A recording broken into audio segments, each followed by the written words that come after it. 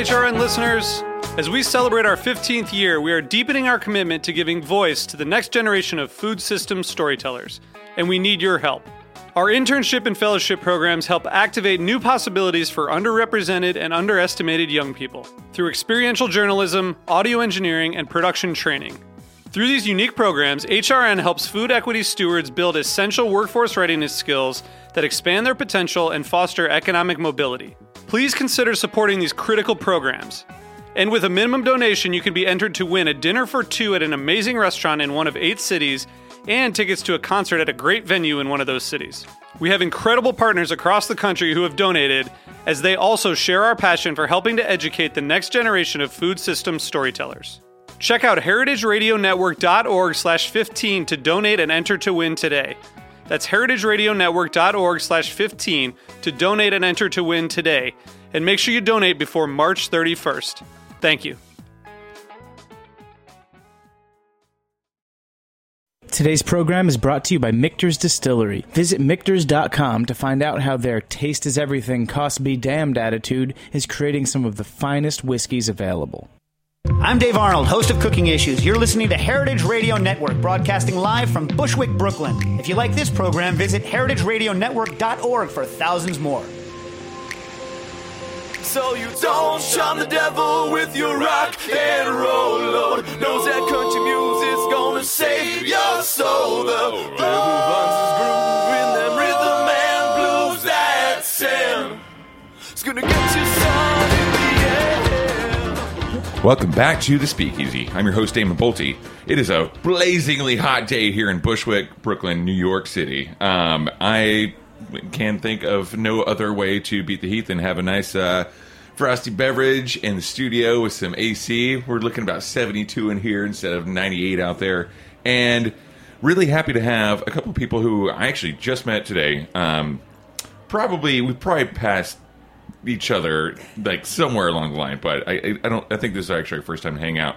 I do remember seeing your website quite a while ago, and I've always been a fan of the 12 Bottle Bar. I think it's such a cool concept, and it's great that you have the book out. So welcome to the show, David and Leslie Solmonson. Thanks for having us. Thank man. you for having us. It's good to be here. Absolutely. So the book just dropped about, what, a month or so? No, it actually comes out officially on the 29th. Oh, so. well, you first emailed me about a month or so ago. Yeah. So I have a You won the first one. Yeah. So, Nice. so it was down at Tales. We sold it there. It was, I think, the first place, and then a couple places we've been signing books. So we just in Boston. So this heat is nothing to you because Tales is always it was 100% humidity. But the good thing sticky. is you sweat out everything that you drink, so you just keep drinking. I always say, drink tons of water and never finish a drink. Exactly. Never finish a cocktail. Nope. In those situations, Manhattan Cocktail Classic, Portland Cocktail Week, Tales of the Cocktail, never. Yeah. As much as you might like that cocktail, and I'm sure there are tons out there that are super tasty, you never finish one. You can always go back, right? You can always go back, yeah. So you guys had this book coming out. It's a beautiful book. Oh, thank you. Thank you. I love it. Thanks to folks at Workman. Yeah. Nice. Yeah. It's my background is in graphic design, so before I got into bars, it was the best decision I ever made to get into the bar. No, they did a nice job. I mean, in the age of the glossy 50 recipe full color Williams Sonoma looking cocktail book, every book looks like that. We look a little bit different, which I like. But it also captured, I think, a little bit more of our vibe, a little more of our style, more streamlined, simple. So okay, let's get into. First of all, it started with the website, the blog, really. Yeah, right? in 2009 we came out. So it'll be 5 years this year. Yeah. So tell me what inspired this. Was it like a home bar kind of thing, or like what? How did no, so we were foodies for a long time. We would travel and go to all the big restaurants that you could probably think of, and the economy hit, and it was just we had to downsize. We had to kind of watch our budget, if you will. We loved the craft cocktail scene was sort of hitting at that point too. David Meyer, who was a chef in Los Angeles, had come back to New York here, and then we met him in Los Angeles again, and he was the kind of guy who, even when it was busy in his very popular LA restaurant, would sneak out of the kitchen and say, "Oh, you got to try this. I got to make you something." So he came out one night, and we're sitting at the bar, and he's like, "You got to try this drink. I got to make you for it." And he puts in some ginger syrup and some honey syrup and a little light scotch, and floats a little peaty scotch on top. As you do, right? He goes, "I met this dude called Sam Ross, Yeah. and he made this drink." Right. Yeah, and And no one in LA knew who Sam was at that point. No one knew anything about cocktail culture in LA at all. You know, we're very much a microcosm out there. We're seasonal. We're locally sourced. And we just kind of do what we do. And we're always a little bit behind the curve because we're mellow. We just don't need to race to it. I kind of disagree with that. Yeah. I mean, well, not now. I think not now. Yeah, no. But back think, then, I think that the West Coast, they definitely have. There's definitely like an East Coast, West Coast, like gangster rap kind of thing. But it's like at least the bar world is very like loving and like.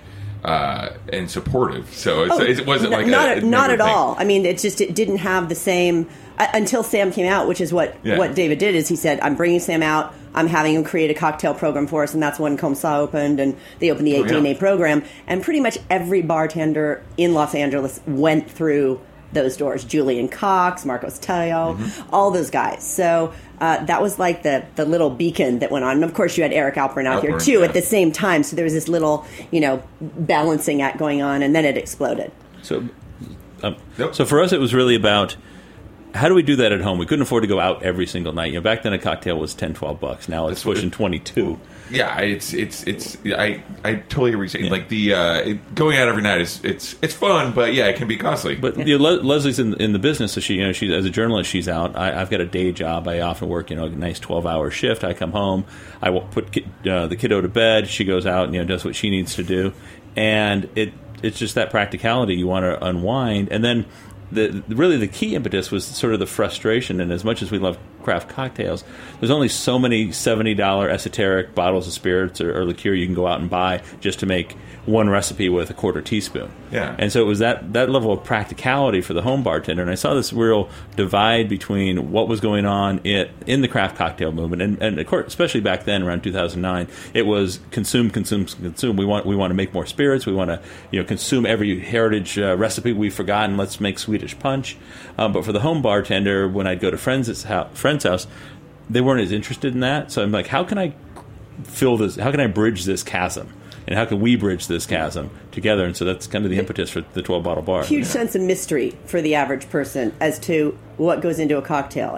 And there is no mystery to it. You just have to kind of jump that hurdle. Now, of course, if you've got 15 different ingredients, that's another story. That takes enormous, balletic choreography. But for a home bartender, once they get past the fear factor, you can do it. As long as you can pour and you can shake and you can stir. And we do that when we cook. So... Yeah, I think. Well, I was just thinking about that when you were talking about this. Like, it's kind of when you come across a dish that you really, really love, and it can be super simple. Like, I might pick up an idea from the Salt Lick Barbecue in Austin, Texas, or Driftwood, Texas, and then bring it back home, and then share that with friends. And then all of a sudden it's like, oh yeah, I learned this like kind of like barbecue hack from like life hack from my buddy Damon. He learned it from this person, So I remember my mom, like, grew up in a really small town in Oklahoma. I always thought it was kind of weird, but later in life I realized, like, oh no, this is important. She would pick up like a cake recipe or like something from like somebody else in my hometown. And I'm like, she's got this on an index card. She got this from someone else who clearly like worked on it for a little bit, tweaked it. Same thing with cocktails. We do the same thing. And I think the community, the cocktail world, not just for like the industry, but for the home use and the home bartender, I think those kinds of things, you have a story that goes along with it too. You've got like, oh man, I went over to David and Leslie's house and they made me a daiquiri, like an actual daiquiri. I didn't know what that was. Mm-hmm. It's just rum and lime and sugar. It couldn't be any simpler. That's a typical party at our house. Yeah. That is what our friends end up saying almost every time. And we say, see? You can do this. It's that simple. You can do this. Don't be scared. Yeah. And stop using whipped cream vodka. Yeah. Maybe put that somewhere else. To decide, yeah. That's for a different dinner party. Yeah. That might be a key party. I think so.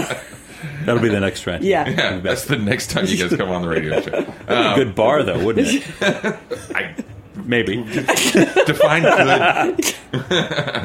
No, I think, but it's cool because like this actually inspired an article that I was part of, an article that I co-wrote for Business Week, and I quoted you guys Really? from your website. When was that? I never saw that. This was like 3 or 4 years ago. Wow. Cool. That they came to me and they were like, "Hey, Damon, what are the 3 essential bottles that you need in your bar?" And I was like, and can you give us 6 cocktails that you can make with these 3 ingredients? You know, granted, like maybe there's you've got some fresh citrus around, Right. bitters, you know, Yeah. like those kinds of things. And they were like, "Can you give us 6 cocktails with these 3 bottles?" And they were like, "Holy shit, you gave us over 20." I think. So- I mean, now it- you mentioned, I do think I remember that. Yeah. Yeah. I mean, And- if you're talking sours, right?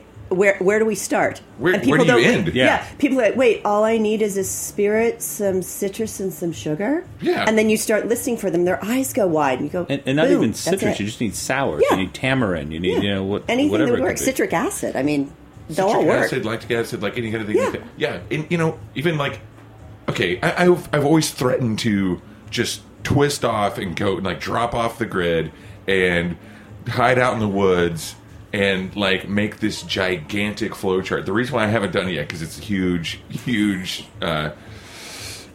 project. Is this but, your you know, Walden Pond or something? Yeah, right? totally. Producing infographics from the, Yeah. the forest. From the forest. Yeah, so like, here's my flow chart.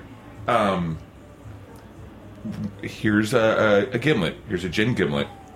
But if I move over here and turn it into rum, now it's a daiquiri. It's got a completely different name. Yeah. Let's keep it a gin gimlet.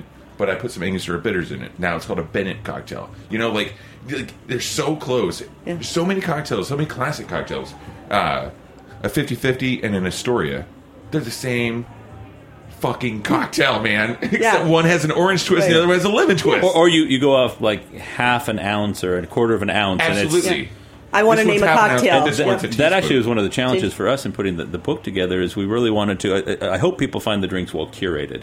You know, it's a combination of there's probably 10-15% of the things that we came up with because it's our book, so we're allowed to, right? Yeah. A lot of the others You have to. Yeah, exactly. It's classic stuff, and then we reached out to everybody under the sun from the DeGroffs and the Gazregans and whatnot to up and coming bartenders that we were fans of to add stuff to this, and then it's just that curation to make sure that every drink isn't a quarter of an ounce different than the last one. So And we were tweaking classics too. I mean, there would be a classic. The Brown Derby is a good example of that, where we played with it, we tasted it, and we're like, this doesn't taste right. And then it hit us.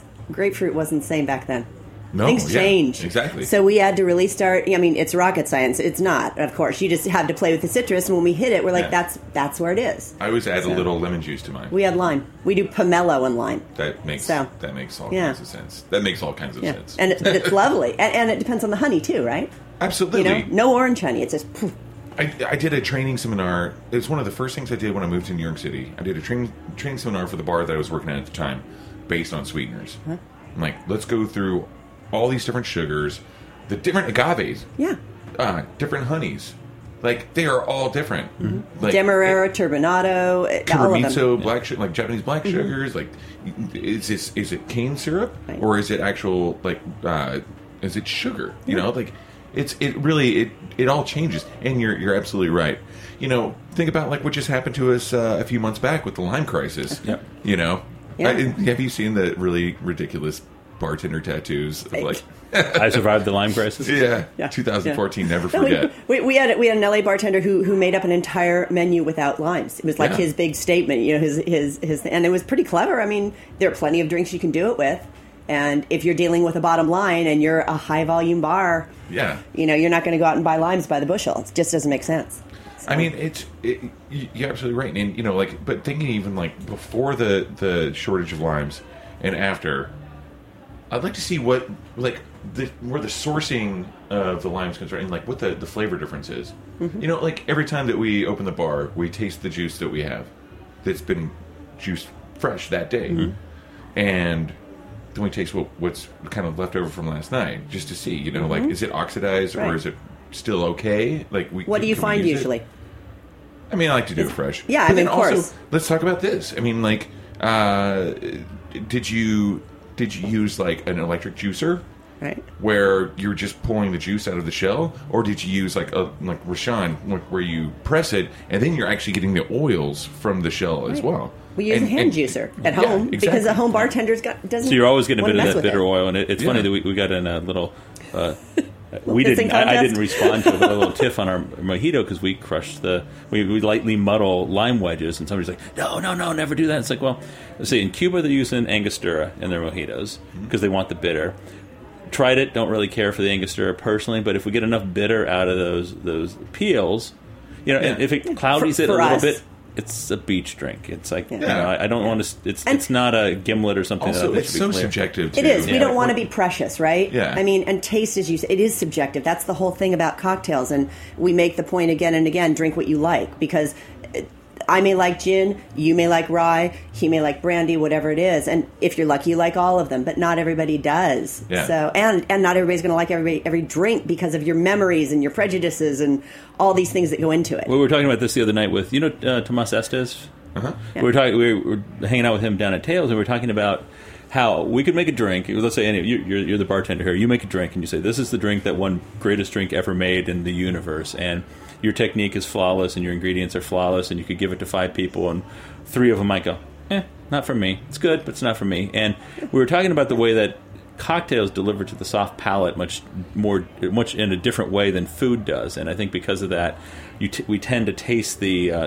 flavors to a much greater degree. So that means the nuance is that there could be a 2-degree nuance that puts you off that I love. Yeah, right. I think. Well, but also isn't part of this book and the people that get this book and they at home, and they're entertaining guests. Isn't that also part of it though? Because taste is totally subjective. Right. But if you make a drink, I feel like cocktails come with a story. They come with an experience. Absolutely. And so to me, it's like some of my favorite bartenders in the world don't know a cocktail from their left leg, like but they're amazing bartenders working at some of the crappiest dive bars, and whatever drink that they pour for me, it's going to taste better because they have entertained and they've been a gracious host. Absolutely. And I think that's part of what this book, I think that's part of what, like, the 12 Bottle Bar in general is really, it's kind of like the backbone of that. To me. Well, and I think it's not just for home bartending. I think it's for bartenders everywhere. We are hoping, actually, in some ways, I don't think we realized that was something that was starting to happen. Was the idea that we're moving into a simpler time. We went through the age of sort of overexpression and overly ingredientizing our cocktails, right? Well, like 15. Because you guys are from the West Coast. Well, yeah, exactly, right. You guys do that, but we do. We throw everything in there, and I think everybody's stepping back now and saying, "Wow, simple really does work." Just like with food, we don't need 10 ingredients; 3 can do the trick. Absolutely. And so we're noticing we're getting that response from bartenders saying, "Oh, we get that." You're saying simpler can be better because you have to push the envelope then. You got to push yourself to create more. You can't hide behind anything. No, nothing. There's no guys there to get it through. And it's a hard balance for us because we are nerds. I mean, we are certainly, we have punch romaine in here, and it's like a Scoffier's recipe. Oh, Scoffier's. I did that. Yeah. We had a Titanic dinner at Prime's. And it's my favorite. It's my desert island pick because if you do it right, it is like the most glorious Cadillac margarita type drink you've ever had in your life. So it's a challenge because we wanted the book to be accessible, so we tried not to go too deep down that rabbit hole. Yep. I just turned to the daiquiri. Speaking of, and we really want people to not be afraid of anything they find in the book because to me, we go to a lot of friends' parties. There's a lot of light beer and coolers, but it's a very different experience of somebody going, "Hey, you want a drink? It's out in the back by the pool," versus somebody taking the time to make that daiquiri and saying, "Yeah, I got this daiquiri. I went to Damon's bar and he made me this daiquiri and he took 2 seconds to show me how to do it. While he made it, I brought it home and wow, now." I'm a bartender with a one-drink repertoire, and quite frankly, that's where I think we started. The last word. It's equal parts, man. Yeah. Right. Equal parts. Right. Anyone can do it. You can free pour it. It's delicious. Well, that's why I order a lot of Negronis at bars because we have an office, the company I work for, in Kalispell, Montana, and I stay at the Hilton when I go there, and I go into the bar, and I always order a Negroni because I know they have the parts, and I know they're not going to mess it up. And you were talking about story, too. You'll notice if you look in the book, every cocktail tells a story before it. So before people start drinking this drink, I mean, they may just want to make the daiquiri because it's delicious, it's rum, they like that. But it tells you something, and we're hoping that it's experiential, that there's a little bit extra that comes to it, whether it's a quirky story or it's just something historical. Whatever it is, it gives it a little weight, so you're not just drinking a drink, you're drinking an experience. Yeah, that's exactly it. I always tell my bartenders all the time, it's like, we're not, man, the last thing you should think about as a bartender is making the drink. Mm-hmm. Give them a story. Yeah. Like, people want to hear that, and your guests at your home want to hear that too. Mm-hmm. Let's take a quick break, and when we get back, I'd like to talk about because I'm on the page 216 here, the daiquiri, and which we've talked about quite a bit. But you know what, I could talk about the daiquiri forever. Absolutely. But I like the fact that you have variations on these drinks at the bottom of the page, which is great because then, you know what? You like that? Let's try this. Customize, man. Yeah, absolutely. Customize everything. Take a quick break, and we'll be right back with David and Leslie Sullivan.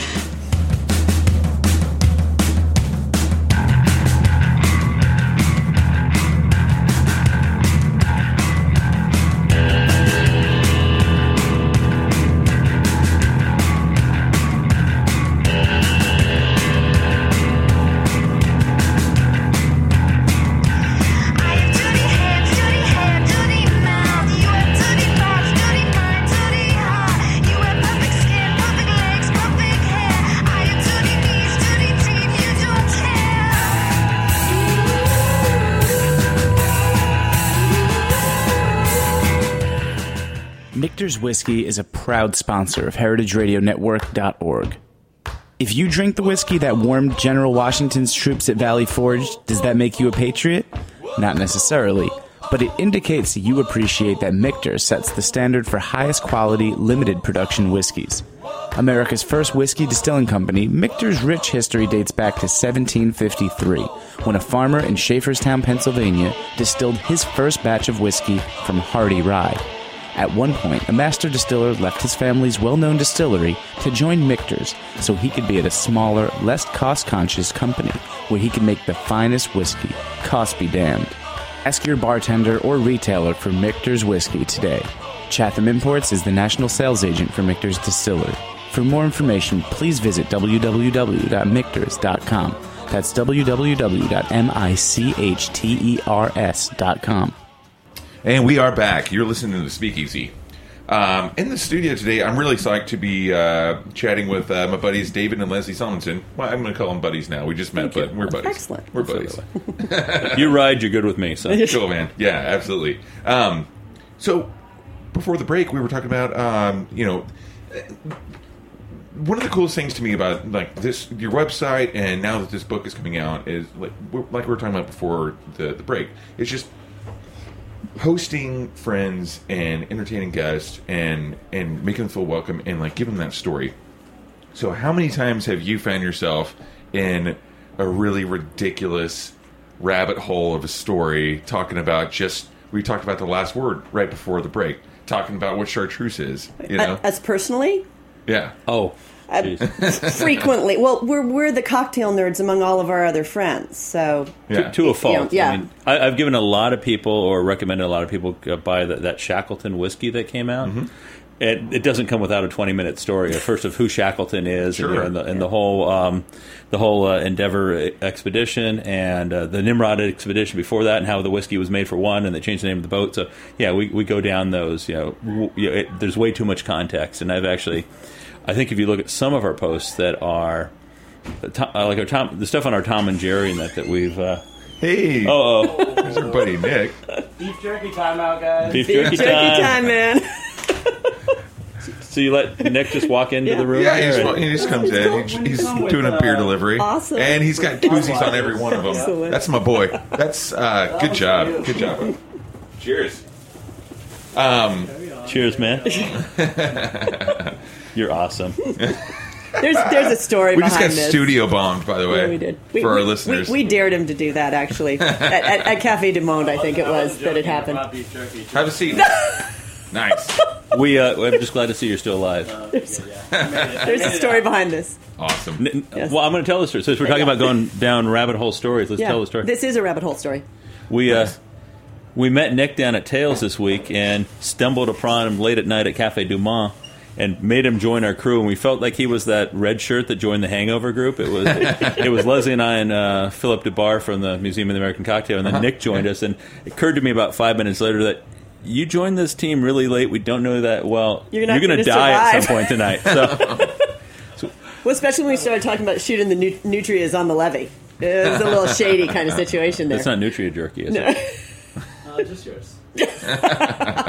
Thanks for coming down. That's great. Nice. So yeah, no, we on the site. There's certainly things stories we've told that are very lengthy and very to the point, like Tom and Jerry and some of those. And then there are other ones. I remember doing we did a drink, David Wondrich's Tombstone cocktail that was from Imbibe. It's so awesome, by the way. And the story I told was about how Larry McMurtry used to know the Beats and how his cowboy writing was influenced by his relationship with the Beats, and how I think the reason I thought that he went on to write the screenplay for Brokeback was because of his relationship with Ginsberg and sort of trying to fulfill that relation. So it had nothing to do with the drink. Yeah. Well, at the end, I think I said, and it's a good drink. That's right.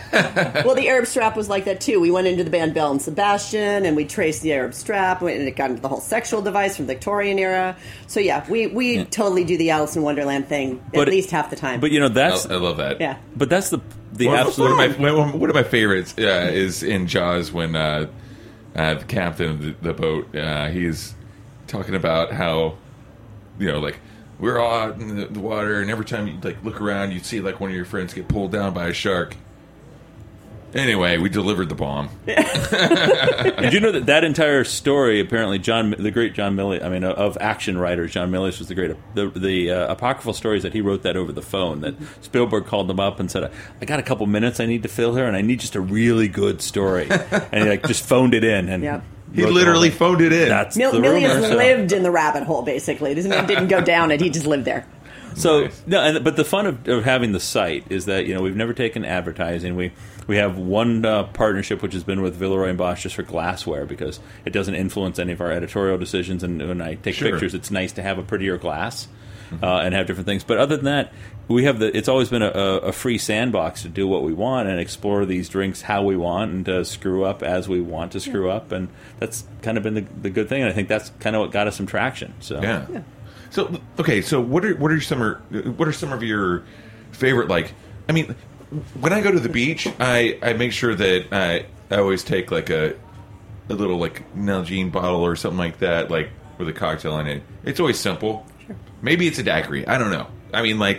Can't get enough daiquiris. Right. Or snackeries. Well, I have to say, I remember very, very clearly, we have a hillside in our backyard, and I have this habit of kind of going insane and taking the weeds off of it, and just getting covered in dirt and sweat and everything. And one afternoon, he came outside with one of these big Nalgene bottles filled with Pimm's Cup. Man, that was awesome. And it's so easy. Why would you garden with water? Why would you garden with water? You can be slugging the Pimm's down. And we have a homemade recipe for it. I like to mow the lawn just so I can drink a Seriously, yeah, with your Boda bag or something, So that's an actual memory, a very specific one I have for sure. Yeah, I think one of the challenges in LA, we drive too much, so you can't be. Yeah, that's absolutely true. Go cups. The Go Cups don't, don't work quite as well. But we have traveled through 5 states now with grenadine. So we're doing these events where we're making cocktails. We did the one in Boston, the one at Word tonight, and we're making a cocktail called the Clipper Cocktail, which came from the old Pan Am runs and from the North Pacific runs. And it was something that we knew we could fly into a city if you got the 2 bottles we needed. 3 ingredients. We got the grenadine. We could whip it up. It's kind of like a slightly sweet martini, rum, dry vermouth, and weren't quite sure that we could get a grenadine on the spot at a bookstore that we liked because they're all over the place. We just brought it with us. That filled up half of our 311 bags. So it's been traveling with us in California. That's interesting. And grenadine is something that I kind of stay away from as a bartender, but I think that's interesting. Just because I don't know, I'm afraid of red things. Well, but here's the thing. That's one of the reasons that the bottle kinds are so horrific. They look like vampire blood or something, or stage blood, because of all the additives and things like that. The few companies that are good, it's a very different looking drink. If you use the dyed version, the Clipper Cocktail literally looks like Kool-Aid. If you use homemade, it has the softest little blush, like a little baby's bottom. I don't know about that. I don't know if that's what I thought. Was that an inappropriate reference? No, it's just a very, very family soft... show. I think not, sir. About cocktails. About cocktails, yes. Yeah, Yes. but I think it's really amazing. Like, and, that's kind of like the spirit, if you will, of a book and a website like the 12 Bottle Bar. It's like taking one ingredient and seeing what you can do with it. You know, I mean, like, for instance, like you were saying before, honey. How many drinks have honey in them? And then like 2 other ingredients, Right. Yeah. Just let's see what we can do. Let's see where we can go. And it's like utilitarian when the polar ice caps start melting and the water level starts rising and we have to go inland and we start getting all survivalist. I want to have this book with me. There you go. We'll be distilling our own booze. We'll have our raw honey. And we'll be pulling citrus off the trees. The interesting thing is that when we talk to bartenders, it's like 12. It's just 12 bottles. How can you do that? As you said earlier, they've got guys saying they have 1,200 bottles.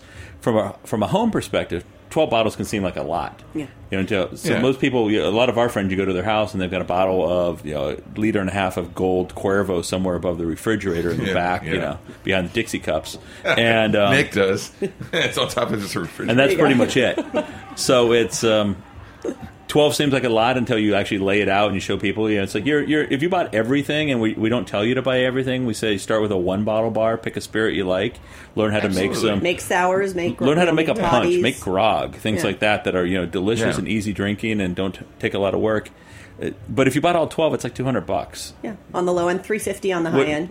Yeah. Which is like 2 drinks in New York. So yeah, exactly. At my bar, yeah, and and they average out to about $2 to $3 a cocktail.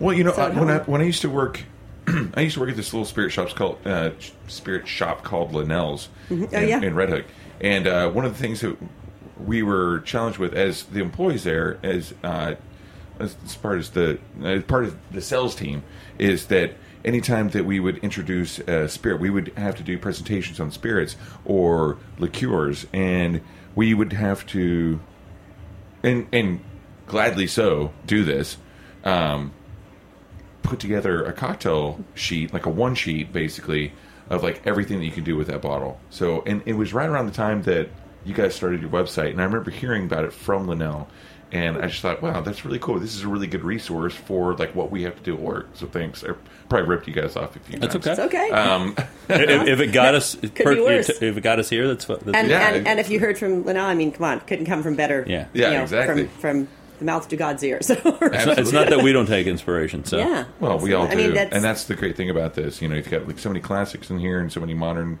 variations of them. And the cool thing I found too is that we were one of the contributors to the book, Jason Scott from the Bramble in Edinburgh.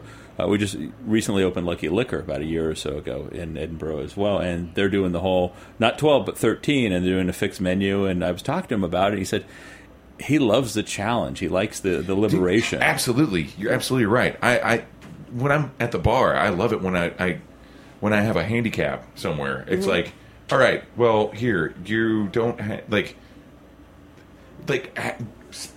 being specific about like an ingredient, and then like kind of taking these other things. Like for instance, I don't have grenadine in my bar, so if I want something that's in that flavor profile, maybe I use pomegranate molasses. Sure. But then I like figure out a way to make all these different things. I love a challenge. So our grenadine has pomegranate molasses.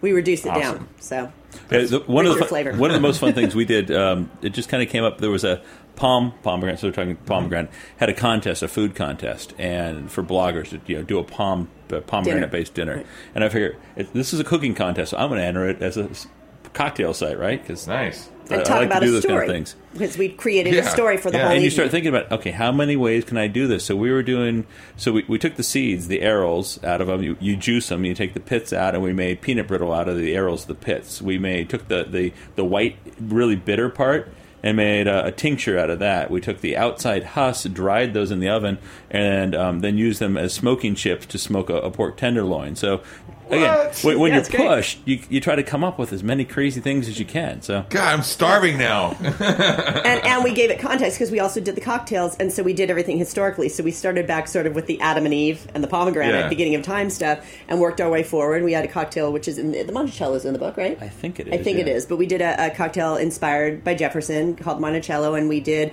a pomegranate ice cube.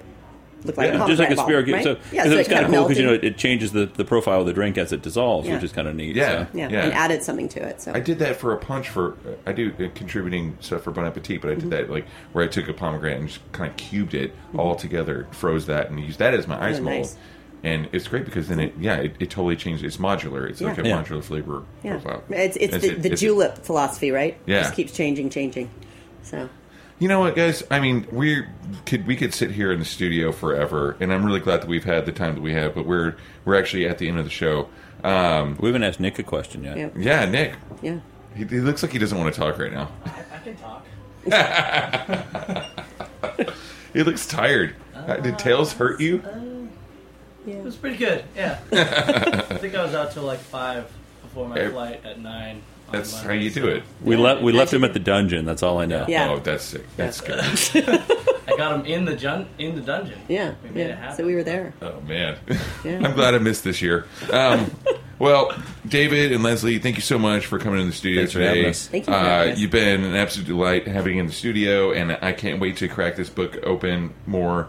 And even though like I'm one of those guys with 1,200 bottles in my bar, I can't wait to see what other cocktails are here and where are you guys heading to next. So we do. We have Word Bookshop in Brooklyn here tonight. Right. At 7:00, we're doing a signing and again, sort of talking about the book, and then we're doing the Clipper cocktail that we mentioned as a tasting and kind of giving the history behind that drink. Because I think if there was a place to drink a cocktail on a Pan Am Clipper going to Asia in the 1930s, sitting in. I don't know if you've ever looked at what these planes look like, but they were two couches that you would sit on. Oh, yeah. And, Yeah. It and was dining not like cars, Utter what have luxury, you. right? That's where I'd want to drink a cocktail. And it was a Yeah. personal cocktail. Talk about a story, right? It didn't exist anywhere else. That's where you had that drink, and that was it. Yeah, So, it's amazing. Just like the Cooperstown cocktail. You yeah. know? And then we got to find out where we left our son. So. He's somewhere in Minnesota. Somewhere in having a good time. Minnesota, probably shaking cocktails somewhere. And then home. Yeah, and then home. Well, great. Well, the book is called The 12 Bottle Bar. It's coming out. It's a lovely looking book, and I can't wait to crack it and check out what's in store. And so check it out. You can pre-order. Yeah. right You now. can get it from Amazon. independent bookstores, Amazon, Barnes & Noble, Yeah. Urban Outfitters. Oh, great. Yeah, that's there you go. Yeah. So it's a good fit. and also check out the website, 12 Bottle Bar. Yeah, and it will continue changing. We're adding new drinks. We're going to be featuring bartenders. So there's going to be a lot of community, Cool. which will be fun. Awesome. Well, congratulations on the book and the Thank you. website. You guys have been a Thank great you. inspiration for home and real working bartenders. So thank you so much. Thank you. Thank you. All right. That's it for the Speakeasy this week. Thank you so much for checking out heritageradionetwork.com. And please go to our website to check out all the other shows and information that we have and become a member. Because we all are. That's all I got to say about that. Cheers. Thanks for listening to this program on heritageradionetwork.org. You can find all of our archive programs on our website or as podcasts in the iTunes store by searching Heritage Radio Network. You can like us on Facebook and follow us on Twitter at heritage_radio. You can email us questions anytime at info@heritageradionetwork.org. Heritage Radio Network is a 501c3 non-profit. To donate and become a member, visit our website today. Thanks for listening.